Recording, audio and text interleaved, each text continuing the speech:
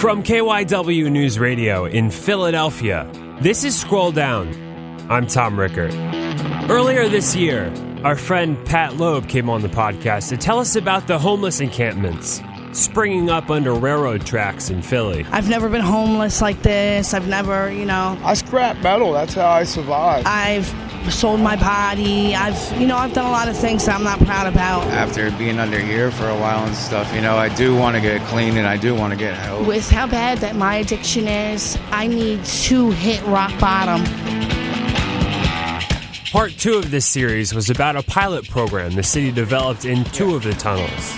Well, if for some reason you don't want to go today, we'll be out here tomorrow. If they wanted it. And Prevention Point will be back out this evening. Anyone living there could get a bed and treatment to get sober, with one condition. You know that the city's going to come and move all the property and people out today. Yes, I do know that. There was a deadline. And I'm fine with that. I have to be. I'm just, going wherever my feet takes me, wherever the Lord takes me. As long as I keep Him first, I know I'll be fine. So, today on the podcast, part 3 of our series on the people in the tunnels. What does life look like now for someone who decided to say yes and get clean? So if somebody hears this and it helps them, then I'm doing my job. You know what I mean? And is there really such a thing as a fresh start?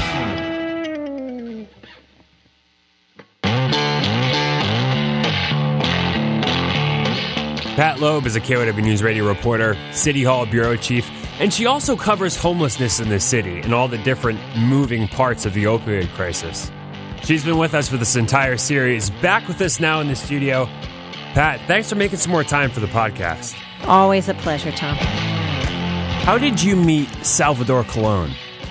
I asked the city if there was someone that they could hook me up with who had accepted their offer of help to come in before the encampments closed, who could talk about what it was like.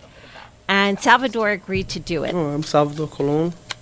From what I understand, I came here today to speak about my past life, how things have been, the transition into where I'm at now in my life and where I'm headed. He agreed to do it, he said, because he feels like it made such a difference in his life. The reason I did this is because being a doer on the radio, I think that my purpose in life is to help as many people as I can. Getting into this shelter, it's a very low barrier shelter, and it connects you with treatment.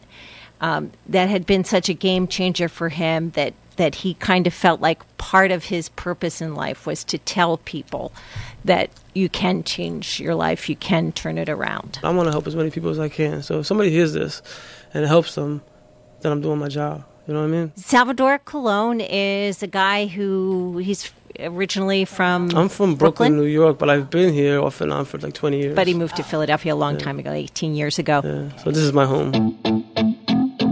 Got into a car accident because of his drinking, he says. That was from drinking. The whole accident was caused from drinking.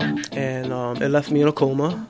It left me in a wheelchair for a year. And got straight, got sober. I stayed sober for 5.5 years. And was doing okay. I refused to take any type of pain medication. And then once I relapsed and I realized how much worse my leg has gotten, fell off the wagon again. I decided to go to the doctors and start taking Percocets. Painkillers for some residual pain that resulted from his car accident. My daily increase of Percocets skyrocketed within like weeks and quickly escalated the dosage that he was taking. Percocets caused my tolerance to go really high, and I just started using more and more and more. And then went to buying heroin on the streets because it was cheaper to get street drugs and easier to get street drugs than prescription painkillers. And that's what I kept doing.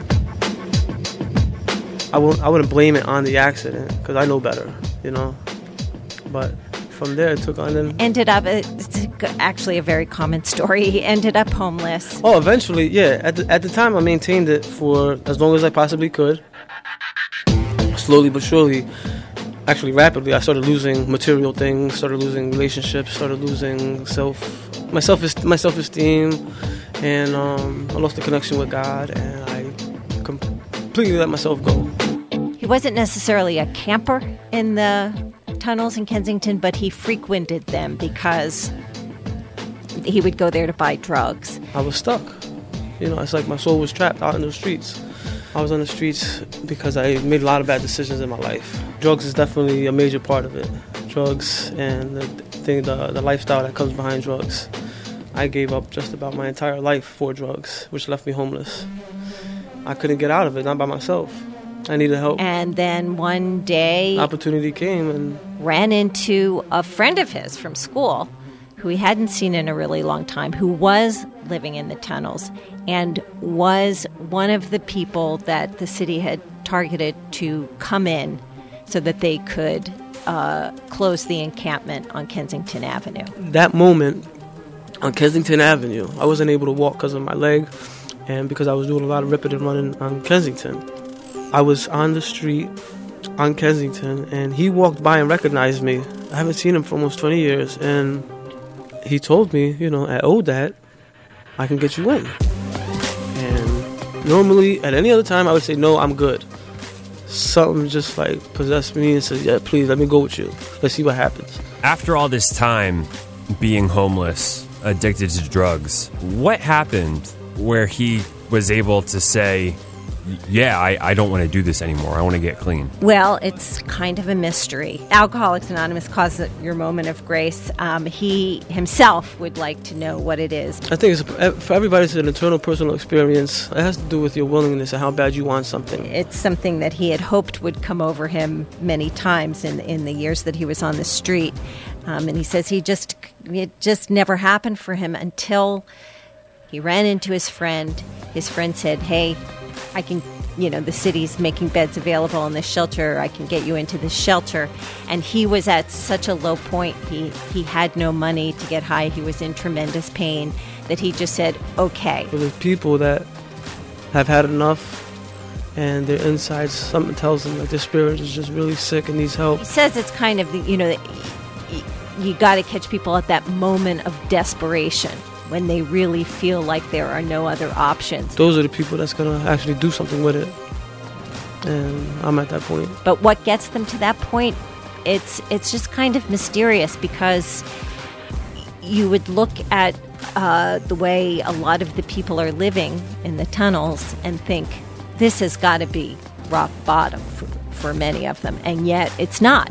They continue to live on the street so that they can get high. But for him, it was that moment of pain and desperation that convinced him that he should, coupled with this opportunity being presented to him, that got him inside. God's merciful, God's great, and that opened the doors for me, and I started my whole process there again.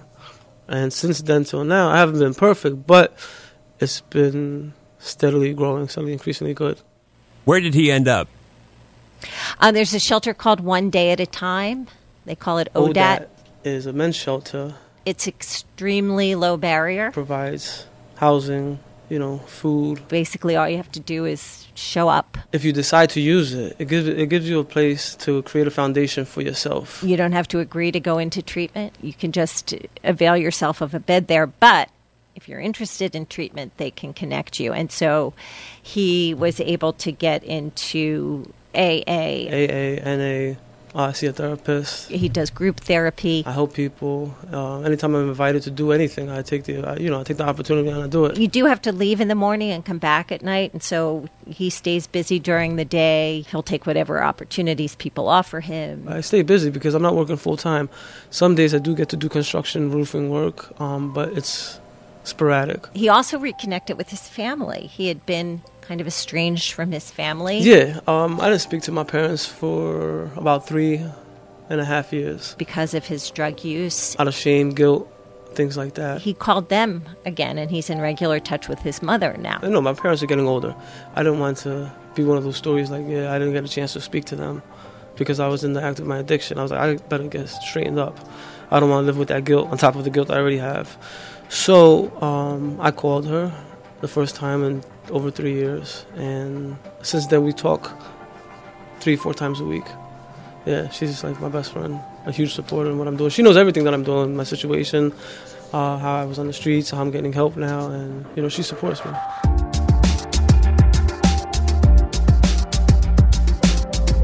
When I was listening to your interview with Salvador, I guess I felt pretty encouraged, you know, happy that this guy turned his life around. He worked really hard, and things are going to go really well for him now. But that's not necessarily the reality. He doesn't just start with a clean slate. Yeah, no, he doesn't. He's got kind of a long rap sheet going back to, like, the year 1998. Most of it is possession, use of a controlled substance, possession with intent to distribute. It's a lot of drug charges. But in April, just before he ran into his friend on Kensington Avenue, in April he was arrested for retail theft and receiving stolen merchandise. So basically shoplifting. And so he still has to go to court and face those charges and face possible punishment. And because he had that pending case, he was not able to accept a job or, you know, in the end, finally land a job that he thought he'd been offered as a foreman for a roofing company. He was very excited about it, determined to work really hard and thank them for the chance. But I guess the employer had rules about, you know, criminal background, and so he didn't get the job after all. And he's still looking. He hasn't given up. It hasn't discouraged him. It hasn't made him change his mind at all about the good judgment that he showed in going to ODAD. He's still there. He's still attending all the therapy sessions and the rehab treatment that he can, and he's still sober. But he's not employed. And he is, you know, looking at a trial coming up, which he fears that his long record, may produce a negative outcome for him. My background is horrible, and I'm willing to discuss any of it.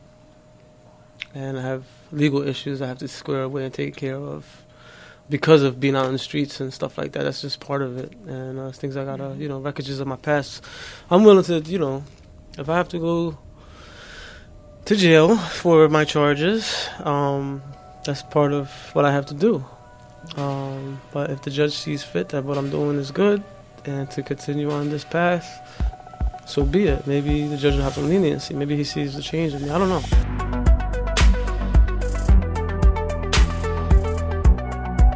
You spent a lot of time studying this and reporting on people like Salvador. What realistically is his best case scenario? Is there an employer out there that takes a chance on people like Salvador? There are, and it's becoming more common. There's been a real concerted effort to ban the box, and there are a lot of employers who have kind of signed up to take on ex-offenders. There are a bunch of programs that the city does in partnership with institutions like the Philadelphia Horticultural Society. They have a landscape training program, and then there are employers who are waiting to take the graduates. There's been a recognition that a lot of people are incarcerated for low-level drug offenses. If they get sober, the odds of them repeating that kind of drug offense, going back to jail, doing anything on the job that would compromise the safety or profitability of the employer is unlikely. So there are options, more than there were before. It's certainly not easy. There are not as many employers as there are who will take you without a record, but it is possible. There is reason to be hopeful. When you were talking to Salvador, you had someone else with you. Can you introduce her? Yes. The director of the Office of Homeless Services, Liz Hirsch, also came to my office the day that Salvador did. She wanted to meet him. She hadn't met him before. And she was interested in listening to his story. When he was finished, she wanted to ask him a question herself, and that is... So my job is to run the homeless system Okay. So you have any advice for me to how we could do a better job to help reach out to people on the street? Okay. That kind of caught him by surprise. He said he wished he'd known that was going to happen, so he would have a better answer. I would have had something better prepared, but You have my card. We can talk again. well, I think this is what I always think to myself. But he did have some suggestions. There's like a window period for an addict who's actively using. There's a window period that's best to catch them where they're going to be more receptive. That window period is really, really small. Right. And it comes with desperation. So when the person has money, when the person is when they got their wheels turning and they're finding more ways to get more, and they're in that, they're not going to hear a word you say. They might not even stop to listen to you. When they run out, when they're tired, when they have no more doors to go to, when, they have no alternative, that's at the point where they're going to be more willing to listen, to get help at that point. Now, whether they're going to stay with it a long time, that's on them. But when you're in the streets and you're trying to get, people's attention or trying to get them into inpatient or something, it's at that point I think is the best. Having services available when a drug user hits the point where they're willing to go into treatment. So that is the approach that the city actually took to clear out the encampments. It's a strategy called treatment on demand. That is exactly what it does. If somebody says, if you catch the person at that moment and you say, come with me right now, we're going to go get you into shelter or into treatment, that's the highest likelihood of success. Don't say, well, as soon as a bed opens up, we'll come back for you, or give us your number and we'll call you when there's a bed. You have to be able to do it at that moment. Kind of like an intervention, which, people with more resources do sometimes for relatives and friends. It happens at the moment that that person can see that they need that treatment. Yeah. And being steady. If, like, when I knew that there's certain people was going to be out at certain corners on certain days at certain times, and the days that they wouldn't show up, I'd be disappointed. But if I knew that they were going to be out there and I can get help, or I heard there's a program that comes down to Somerset and Kensington on Mondays. Yeah, they come down to like the art studio at the Porch Light. They have outside organizations do outreach to bring people in. So if I needed to get help and I didn't have ID, and I knew that they would be there, and I wanted to go into inpatient, like, because they're steady with it, they're consistent, that helps. So knowing where to go and having it available. So when that moment comes, you know where to go and get the help. Yeah, and most people don't have ID, driver's license on them. Usually don't have anything, and that's what prevents a lot of us from getting the help. You don't need ID anymore now to get into treatment. I heard a lot of things are changing. Yeah, we changed a lot of things. Thank God. Yeah. Trying to listen to people. Yeah. Do a better job. Cool. Thank you. If you think of anything else, give me a call anytime. Yeah, I'm sure I can get some ideas. That would be good for me with some other people too. Thank you very much, Salvatore. Yeah, thank you. Thank Good you. luck. Thank you. Thanks, Pat. Thanks for the coffee. Thanks so much for coming in. Sure. Those two tunnels that you used to hang out in that were full of people. Yeah, they're empty. They have not been re-encamped. The other two tunnels, there were 4 tunnels that were encamped. One of the other 2 has been lined with blue lights so that people can't shoot up there. You can't find a vein if the light is blue on you. So one of the tunnels has blue lights. However, it is still fully encamped. Now, I will add that there are other, not quite encampments, but if you drive under 95 in Old City, or if you walk through the convention center tunnels, there are other people kind of camping out. And some encampments have been back along the railroad tracks, but because they're smaller and because the intervention is faster, they haven't turned into the kind of encampments that remain in those 2 tunnels in Kensington. Pat, where can people follow you online? I'm at Pat Loeb on Twitter, and I'm Pat Loeb on Facebook. Thanks again for coming back on Scroll Down. I appreciate it. It's always a pleasure, Tom.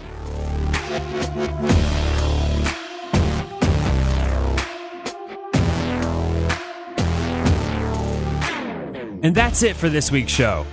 You can follow us on Twitter at ScrollDownPod. I'm at T-Rick, T-E-E-R-I-C-K. Please take a moment to help us out by rating and reviewing the show on iTunes. It helps us keep making the show, and it gets it to new listeners faster. I'm Tom Rickard. Thanks for listening to Scroll Down. I'll talk to you again next time.